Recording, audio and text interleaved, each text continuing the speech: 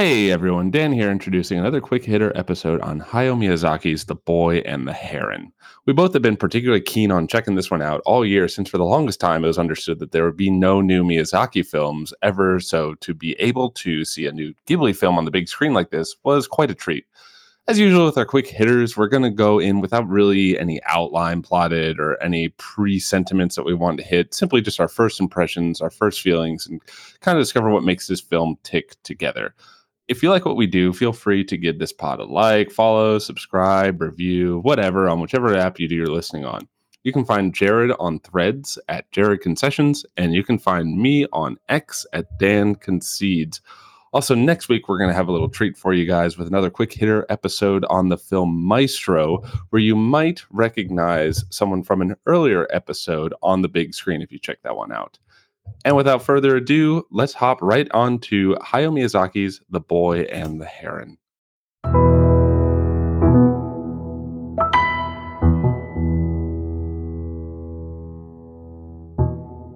Squawk! Welcome to Concessions. I'm Dan. And I'm Jared, and this is our final podcast. We're retiring after this one. This is Definitely retiring after this one. Done. No more. Won't see us again. After this is like the fourth time that we're doing our last episode? I swear to God, this is the very last one.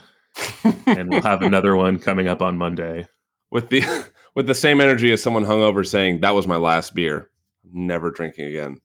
Yeah. May we all have such a productive retirement that Hayao Miyazaki has had. I mean, I always joke that since I ended baseball, I'm a retiree right now. I'm barely enjoying my retirement. I'm working a lot for a retired person.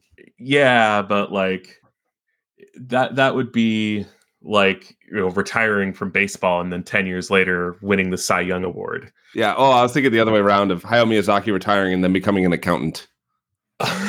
He would make a terrible accountant. But yeah, we are here to just kind of drop our initial thoughts on Hayao Miyazaki's The Boy and the Heron. It came out as of day of recording last weekend. It's the 13th right now, so it's the previous Thursday. I think I could have seen it here in San Diego. Oh, so actually, yeah, it's a little under a week old. It is, directed by Hayao Miyazaki. It is written by Hayao Miyazaki, produced by Studio Ghibli. I'm going to be saying Ghibli this time the whole time. And yeah, just as with most of Miyazaki's output, it's pretty much his baby, his brainchild. It's been gestating for a long time. Originally, it was called How Do You Live, which also comes up in this story directly. Jared, if you don't mind, lead us off with some initial thoughts. Oh, wait, I completely forgot the part, at least for, English-speaking people, the dubbed cast. We both did. We watched it dubbed. And my Lord, this cast. The only person who I didn't know leading off is the eponymous Boy by Luca Padovan, which, of course you need someone younger. So he doesn't have quite an illustrious career, seeing as he's not old. But you got Robert Pattinson, you got Karen Fukuhara, you got Christian Bale, you got Gemma Chan, you got Dave Bautista, you got Willem Dafoe, Florence Pugh, Mark Hamill, and Dan Stevens, rounding out a very star-studded cast, which I know that Ghibli's films, especially later ones, usually get this kind of caliber, but my God. Yeah, this one is particularly memorable. I think wisely they put out some social media marketing just highlighting just the absolute insanity that is Robert Pattinson's performance in this. Yeah.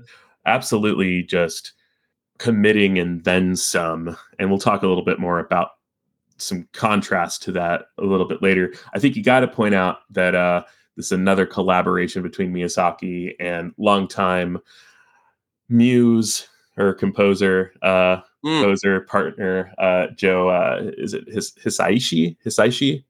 Yeah.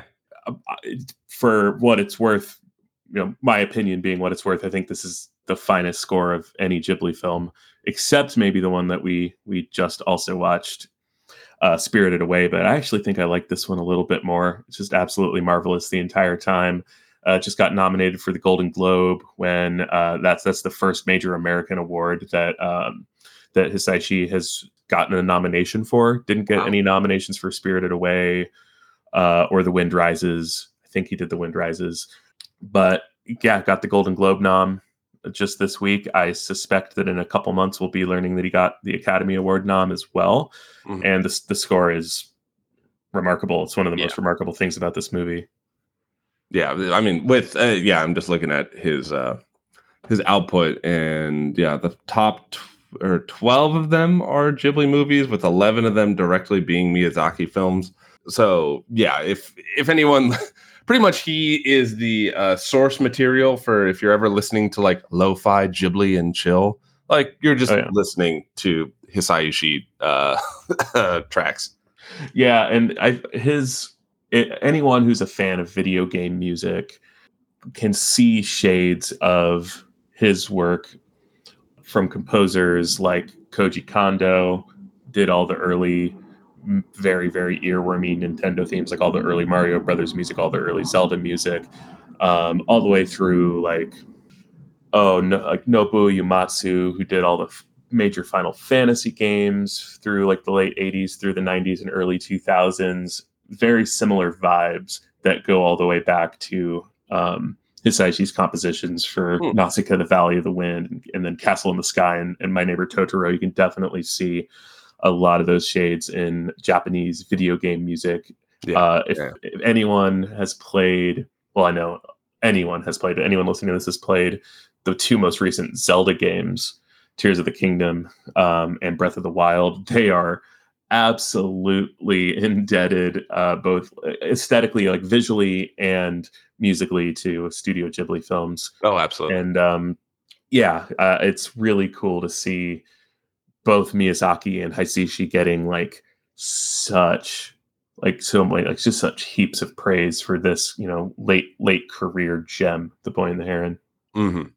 Yeah. Well, aside from the music, Jared, did you like the story? Did you like the movie?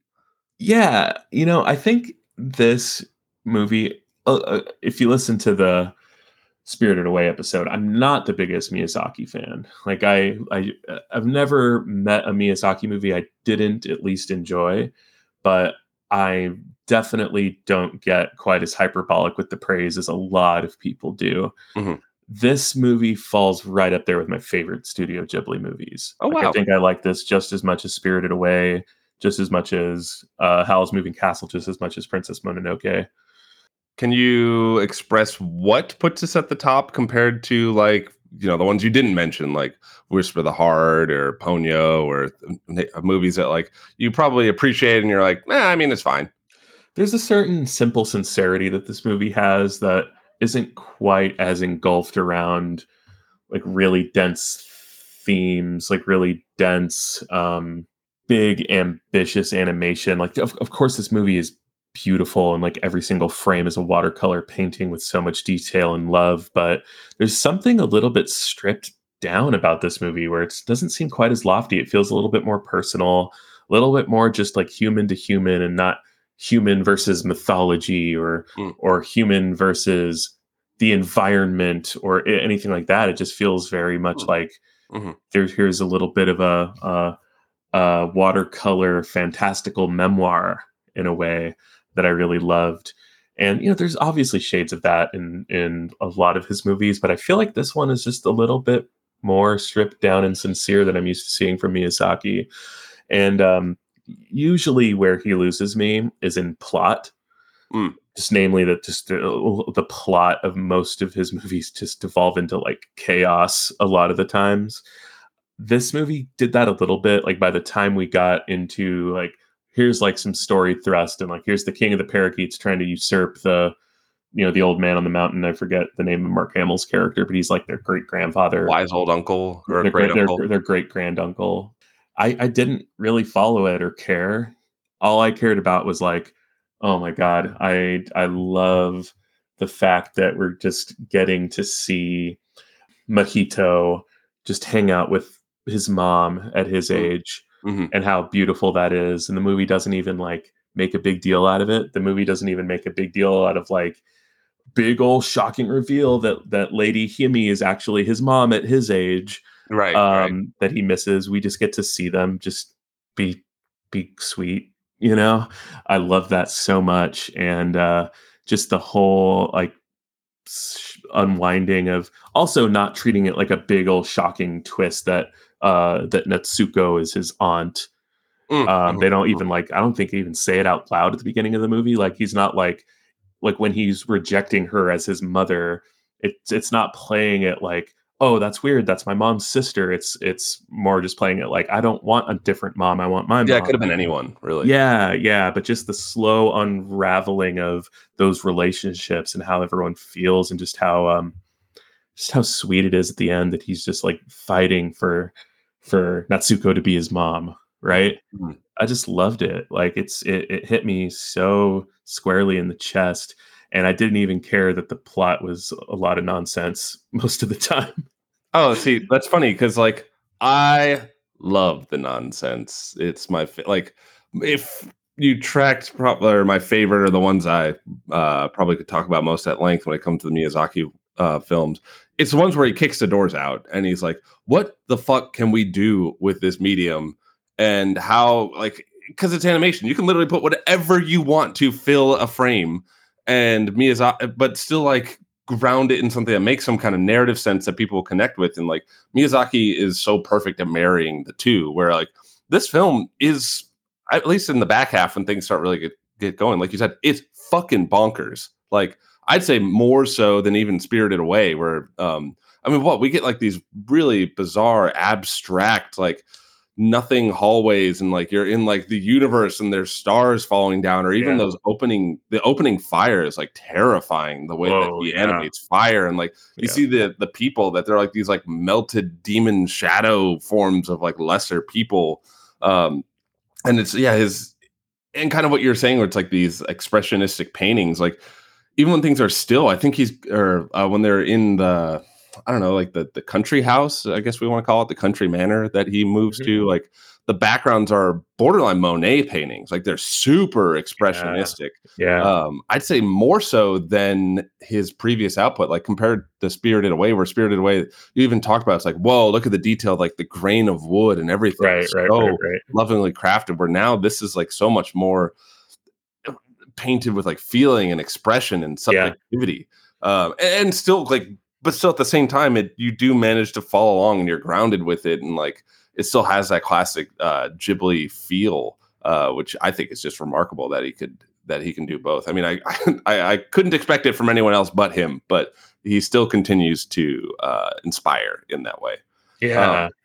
but and like what you're saying, it's like in the end, it's this stripped back story. It's very simple. It's you know, a an adolescent or a young adolescent boy is dealing with the death of his mother and a changing family, and having to accept a new mother in a family, and things happen to his life that are outside of his control. Very simple story. Seen it a bazillion times in a bazillion different ways. Yeah. And Yeah. I think This is another Pan's Labyrinth or Coco. yeah, Like, yeah. Like yeah. we've been here before. Right. Which in that goes to say, like, you know, even going all the way back, like Joseph Campbell's Hero with a Thousand Faces and stuff like that. Like just because the story has been repeated or is quote unquote formulaic in that sense, doesn't mean you can't do fascinating things with it and Right. play with this like very firm base that we can understand, to then kick the fucking doors out and do all sorts of wild shit. Yeah. Yeah, exactly. And yeah, this movie has the bones of like several other Miyazaki films, but yeah, something about this movie just made me love it even more, right? I this is a complete coincidence, like well, phonetic thing that you know the Japanese language and the Spanish language have absolutely nothing to do with each other, but just phonetically, the main character name is Mojito, which is like Yeah. just slightly different than you know what Mexican parents call their little children, you know, mijitos. Oh, I was Uh, thinking of a nice cold mojito. I was like, very where are you going very with this? very similar as well, but like I grew up having all of my aunts and uncles call me Mojito, Oh, like just my little son, right? And it's just utter coincidence that the phonetics work that way with this main character. But the whole time, every time someone said his name, I'm like, oh, that's what people called me all the time when I was a little boy. And something about that probably helped really get me ensconced within its emotional journey. yeah, that is really nice. I didn't know that. what was it? Oh, and yeah, that's what you're saying about how this isn't like, even though it's there, it's not as big as it is in other films where it's like, it's not about, it is about Japan in World War II, but it's not really about that. It is about the environment around them, but it's not really about that. It is about like our further industrialized minds compared to being alienated from nature. But that's there too. Like these are all themes that Yeah. pop up over and over in Miyazaki Oh films. yeah. But I think what I separates this one so much more than other ones I've seen is kind of what you mentioned too. Is like this is so interior. This is much more exploration of self and like in a very that's up front and center where it's there in all other films, but like uh this is far and away spending the most time there, spending the most like you're in like physical manifestations of his subjectivity at points, Yeah. and like really delving into more psychological depths than I think other Ghibli films don't do as much. Like they all do it, but this one like that's the front and center theme is the exploration of self. Yeah, and I think a lot of his movies have that. It's a hackneyed term, but Miyazaki does it as well as anyone else ever has. Just it has that coming of age, like it has that maturing of, hey, here's like a Buildings ramen? Would that be a buildings ramen? yeah, exactly. If you want to use that word, um, and it happens in Spirited Away, certainly, where main character basically grows up in front of us. It happens in this in a way less grandiose fashion where it's not a little boy becoming like a young adult. It's more of just a little boy learning to like navigate the world better as a little boy Mhm, and empathize with other people around him and appreciate the things around him more, but he's still a little boy at the end. mhm. And man, I just really loved that. And I think all the things that you're saying are true about like, industrialization and, post World War II Japan and all that stuff. But again, like all the message is just along for the ride. I'll just double down on what I said about Spirited Away is that Miyazaki didn't seem to be obsessing over the message. He just seemed to be obsessing over the story and the visuals and kind of the expression and all of that really strong messaging is just along for the ride because of course it is because he's such a consummate artist. Well, you've now activated a bit of a trap card here where I get to wax about something personal to me that I love very much. Please. So Miyazaki has this approach similar to Spirited Away, where he kind of starts with a premise and he just explores. He doesn't necessarily knows where it's going. He just knows like what you said in the Spirited Away episode. It's like let's just put a precocious modern 10-year-old girl in a whole smorgasbord of traditional Japanese symbology and just see what happens. And another Japanese artist who does that he's definitely I'm going to start with something, see where it goes. I don't even know where it's going to end or if it even has an ending, but I'm just going to play it out is Haruki Murakami. And he is my very, very favorite author. I'm just finishing up the last book or like the last thing that he has written that I have not read. So like I'm all the way in on him. And this is the first time watching a Miyazaki movie where like unprompted, all of a sudden I thought, oh shit, like these are Murakami themes too. Like I'm not suggesting that like Miyazaki was sitting there, I was like, I'm gonna, borrow from Murakami and like take some of his themes. But with like the level of interiority and the level of like psychological exploration and the kind of disinterest in tidy answers in things like all wrapping up in some kind of logical sense, even though it does make one, it makes its own rational sense that maybe can't be expressed explicitly. It very much feels like a Murakami story. Like even down to the Heron reminded me directly of a character that shows up in two different Murakami stories, which like he's usually not a shared universe kind of guy. So it's kind of weird that this one guy popped up in two stories. And it's the character of Ushikawa, if anyone knows him, where he just seems like the Heron. It was just written to be Ushikawa, just this like grating, like gnarly little fucker that like deep, deep, deep down underneath, there's something there and some kind of humanity left in there, but he's just so like off-putting to deal with on the outside.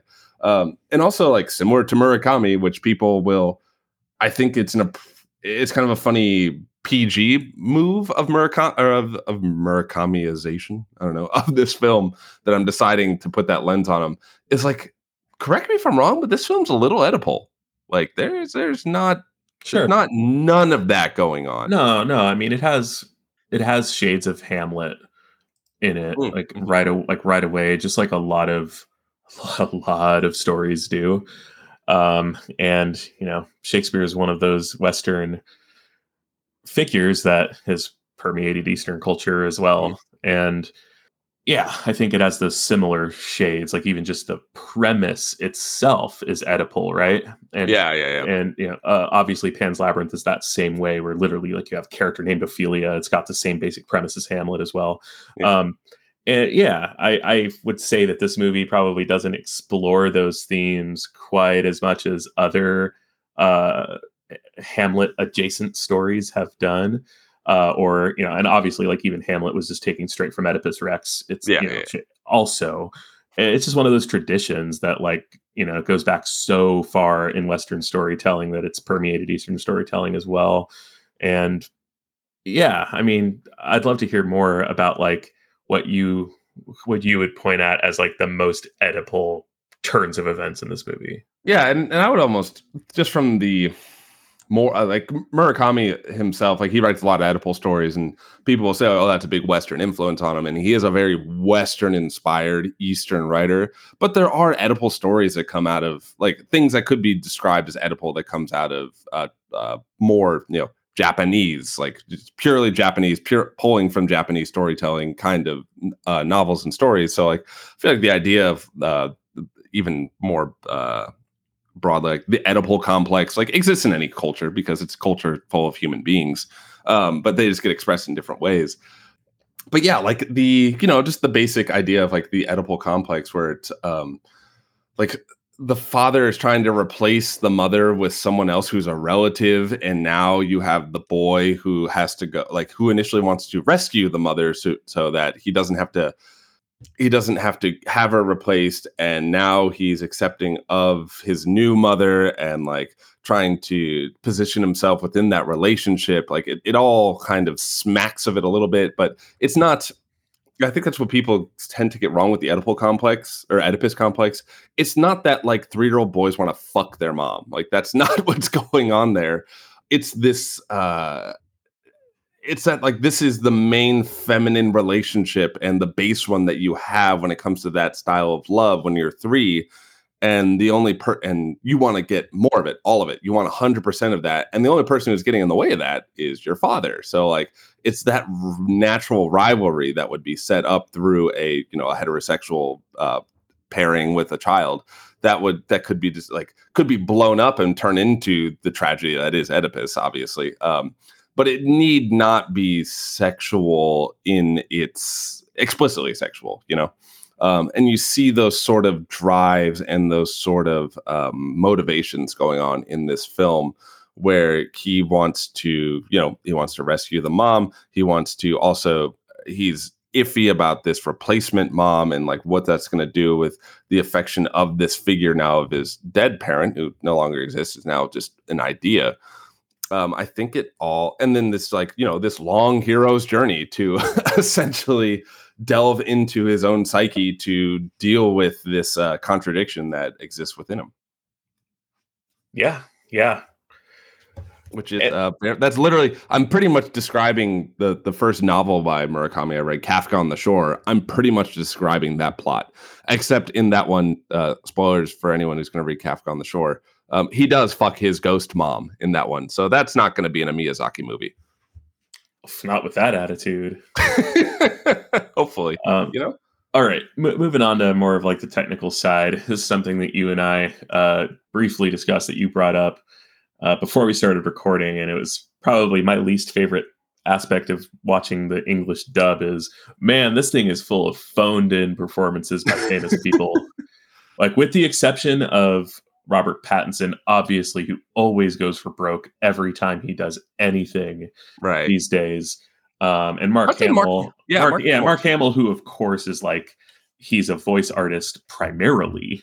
Yeah, yeah, yeah. That yeah, of course. And one thing that I need to figure out is does Florence Pugh in this movie, does she pull a Mia Goth where she's playing the character at both ages?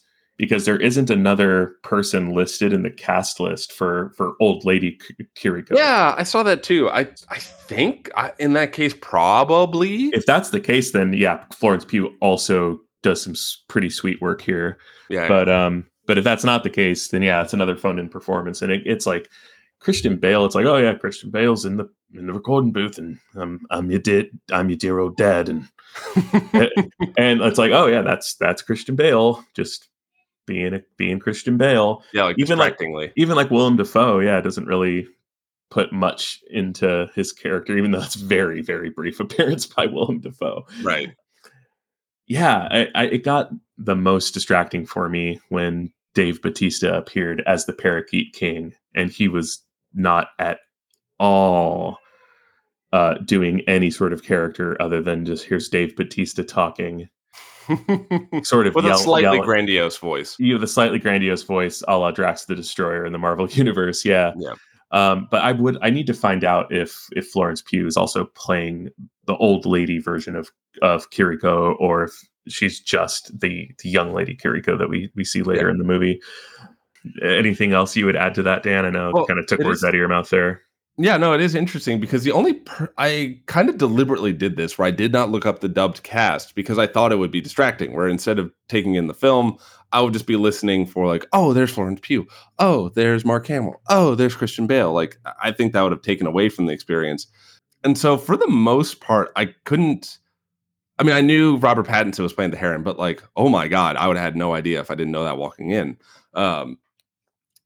But the only actor that, like, when they started talking on screen, I clearly could just pull them out of the ether and it's like, oh, that's that guy, like that recognizable person was Dave Bautista as the big king parakeet. And I was like, yeah, that's just like him reading lines. Like everyone else at least was like zhuzhing it up just enough that I couldn't immediately understand who that actor was. I could like take some guesses, but yeah, Bautista's was like immediate. I heard that. I had that immediate reaction with Christian Bale and Florence Pugh and Willem Dafoe. Again, with the asterisk that if Florence Pugh was also playing the old lady Kiriko at the beginning, then yeah, I had no idea. She's doing a great job. But once she was playing a character her own age, it was definitely just Florence Pugh playing Florence Pugh. Mm-hmm. Oh, and that does remind me, going back to the that, you know, this wasn't a movie, even though there are things that could have been treated as big twists and big reveals. It just kind of matter of factly let them exist in the film, which is that was the same Florence Pugh character, was like the cool pirate lady.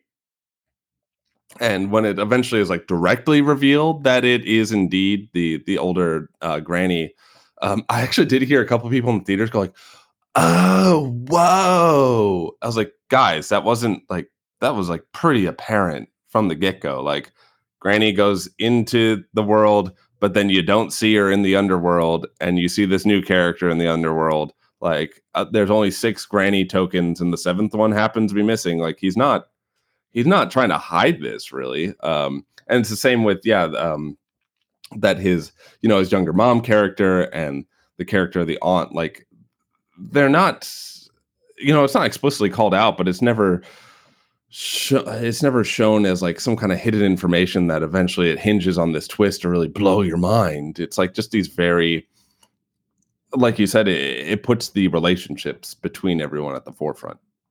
Yeah, and I very much enjoyed that about a movie. And I know what I'm going to recommend based on just that specific thing that I loved about this, where a lesser movie would treat twists as twists. Right? Pull the rug out and like, oh, gotcha, it was actually this character all along. This movie doesn't do that. It just unfolds the information based on the relationships and the way the characters would actually have that information revealed to them, and it having this big dramatic shocking effect on them isn't at all what the movie wants to do, or like what would be realistic even. And definitely enjoy that. Oh, here's actually something that, once again, very Murakami. It's going to be a running theme through this whole episode, I suppose. Was the subversion of what this film probably could have been very easily is this is a chosen one narrative, right? Where they keep talking about he's got the bloodline. Only people of like this noble lineage Yeah, could possibly. free of malice. Yeah. And basically he could have said yes, and it probably could have worked out great for him, and that could have been an ending. But he specifically rejects like the hero's journey of being the Yeah. chosen one and closing the loop that way, and like that whole world gets fucking destroyed. Like that's like very much not in Joseph Campbell would shudder at such an ending. Yeah. And instead it opts for what I think is this much more, like what you said, like sincere and true to life ending of this boy just learns more about how to orient himself in a world that he doesn't understand, which no one understands how this fucking world works. But like he just learns how to live. How does he live? Yeah. How do you live? And he learns that he wants to be in a world that's full of people that love him, even if that is his new aunt mother.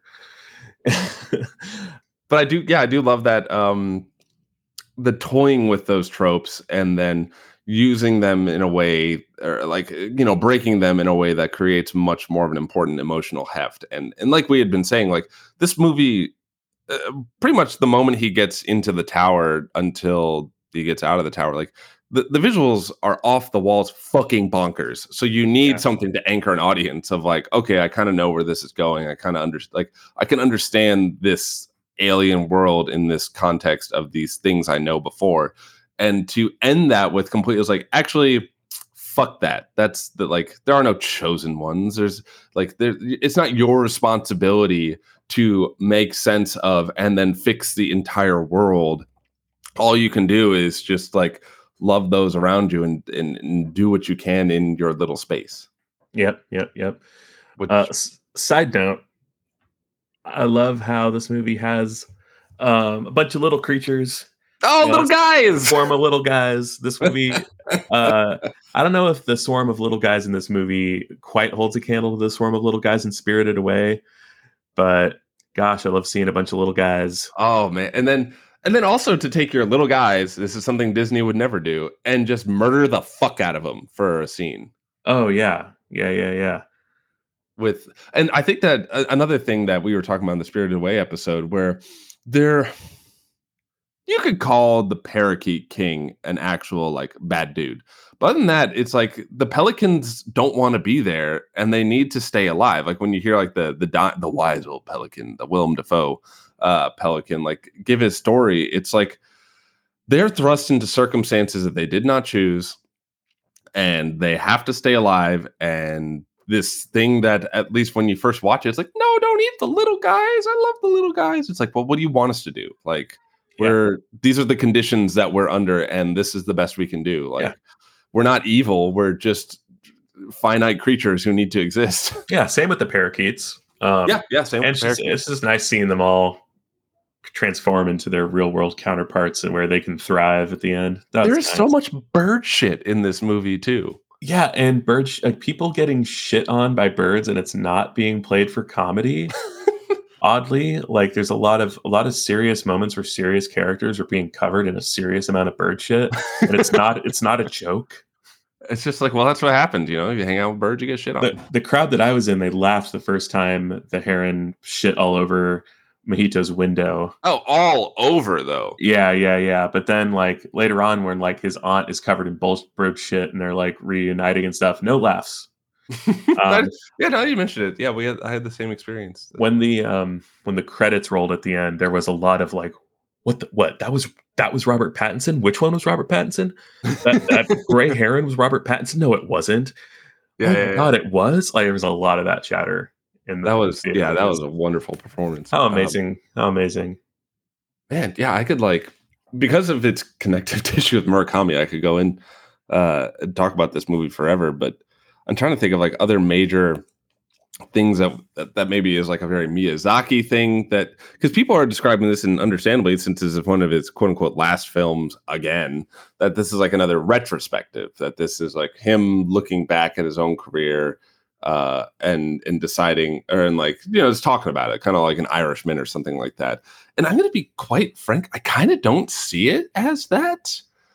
This kind of just this doesn't feel like it's as reflexive on his own work, other than like just him kind of getting back to basics or back to like the root of what I guess he is, like playing the hits a little bit, but he's also really innovating in what a Miyazaki film can be. I don't know. I just have a hard time seeing this as a retrospective. Yeah, other than just he's been forthright that it's autobiographical in a way. And so, of course, if he's basing his main character off of himself and he's had this illustrious decades long career just churning out amazing films at a pretty healthy clip for a while there in the 80s and 90s. Yeah, it's gonna have like shades of himself all over it, both as an artist and a person.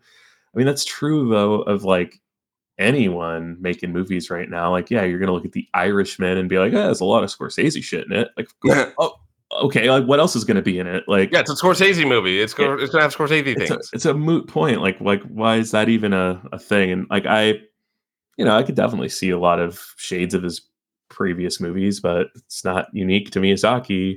Um, but I do think this movie is a lot more stripped down and a lot more sincere in scope compared to a lot of his older stuff. And yeah, I mean, I think I disagree. Where it's like, yeah, I see a ton of his old movies in there, but like, who cares? Yeah, it's like, yeah, I never understood that. Once again, Murakami gets charged with this too, where as he gets deeper into his bibliography, there we go. Similar to Miyazaki's filmography. Oh, he just like makes the same thing over and over and over. It's like, well, yeah, he's one guy. Like he has like one perspective because he only has one set of eyes that he's seeing the world from. So of course it's going to have striving connective tissue. And like, it's the same thing as like, no one gets mad when a musical artist just keeps playing music that sounds like the same genre that they've been doing their entire career. In fact, people get mad when they switch it up. Yeah, exactly. Either way, this movie rocks. Yeah, and yeah, like what you're saying with the score. There it is. Yeah, it's definitely. I don't know if I would put it above Spirited Away, but I certainly I think it's going to be one of the more memorable ones to come out, and that people will be gleaning onto. We'll see a lo-fi chill remix of this within weeks. Yeah. Oh, yeah. I mean, I was vibing with the music so hard watching the movie, and I really appreciate the score for this in a similar way that I appreciated the score for Pinocchio last year, Mm. and actually a lot of Alexandre Desplat scores, like The Shape of Water is another one that comes to mind, where there's still hinging on melody, like it's still like it doesn't. I mean, last year when All Quiet on the Western Front won Best Original Score, when that whole score is basically like these like Hans Zimmer like farts, Big honks. big honks the whole time, just a bunch of it just blew my fucking mind that it won Best Original Score over like Babylon and Pinocchio. This movie, very much still is like it's melodic. The score is not it's not just underscoring the movie. It's not just like enhancing the feelings of the movie. It's got its own voice, and the movie like the images and the music balance together, even though they're both very complete pieces of art separately, Oh, by right? themselves, yeah. By themselves, yeah. And I think that art has been lost in Hollywood filmmaking, certainly, Mm. where a lot of just tones are underscoring a movie rather than melody. And every time I see a movie where the score features a lot of melody, I'm very much drawn to it. And That's what I feel like. I haven't seen it yet. I think it's coming out this week. I feel like Poor Things kind of seems like they're gonna have that relationship too. I hope so. Yeah. I mean, I'm really excited to see Wonka tomorrow night, Yeah, because yeah, yeah. it's straight up, it's a musical, and it's going to be full of, since it's a prequel to an existing movie musical, it's going to be full of those recurring themes as well. Mhm. And it's an art that I've missed greatly, and so I was very much enjoying listening to the Boy and the Heron the whole time. Oh, and that reminds me of a point I meant to bring up.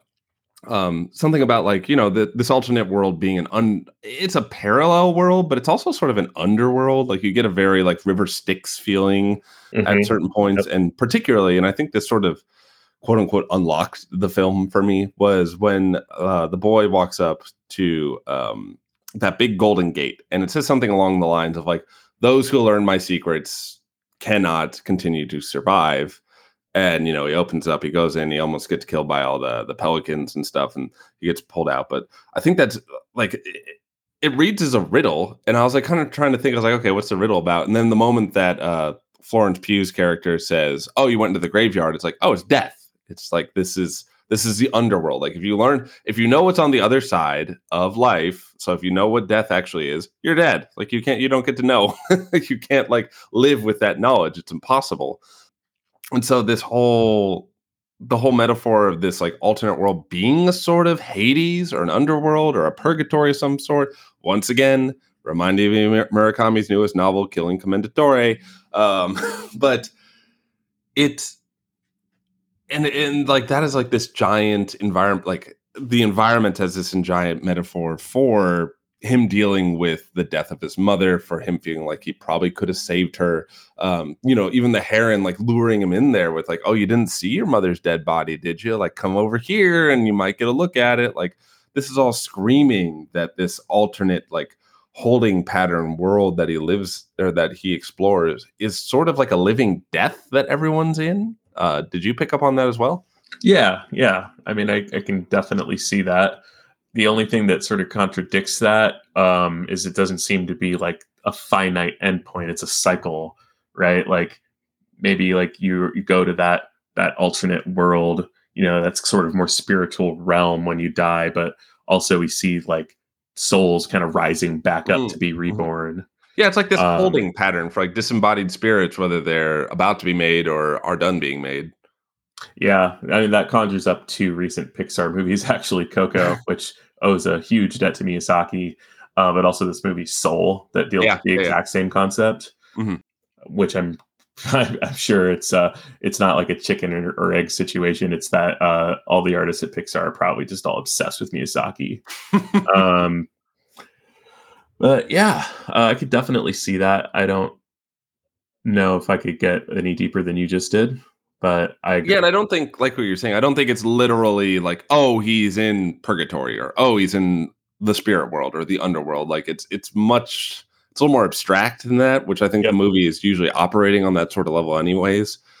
And I think it goes to like hit on the themes of like, okay, so the riddle that sits on top of the graveyard that like, oh, if you learn the truth of this matter, you can no longer live. So if you die and see what's on the other side of life, like you're not alive anymore, so you can no longer live. But there's also like this living death that you can live with when all you do is mourn those who have passed, that whether they have literally died or like you just no longer have that relationship with that person anymore, or even say like your hometown that you no longer live in. It's just like if you're just stuck living and focusing on the things that you've lost or the things that what you will lose, like you're sort of a walking corpse, which in a sense you can see that that's like one of the big things that the boy learned to orient himself to, not get over necessarily, because he has not conquered death obviously, but to learn, for lack of a better word, kind of to forget. Like it's okay Yep. to leave the dead buried and continue living your life. Especially if you're a kid and you need to Yeah, be a kid longer than being like he's like what, 10 or 11 or something probably. yeah, yeah, give or take. Yeah, he still has so much time that he needs to just be a kid and be loved and taken care of. Hmm, To hmm. worry about, the dead. Yeah, which I mean, even if it's not something as explicit as just the dead or like your dead loved ones or something, like there are so many people that I know in my own personal life that they're just stuck living in some previous thing in their life, or Yeah, they're always under the shadow of everything they have. They're worried about losing it, whether it's a person or a status or a job or something like that. So they can never enjoy what they currently have because they're so focused on the finitude of it. right, right.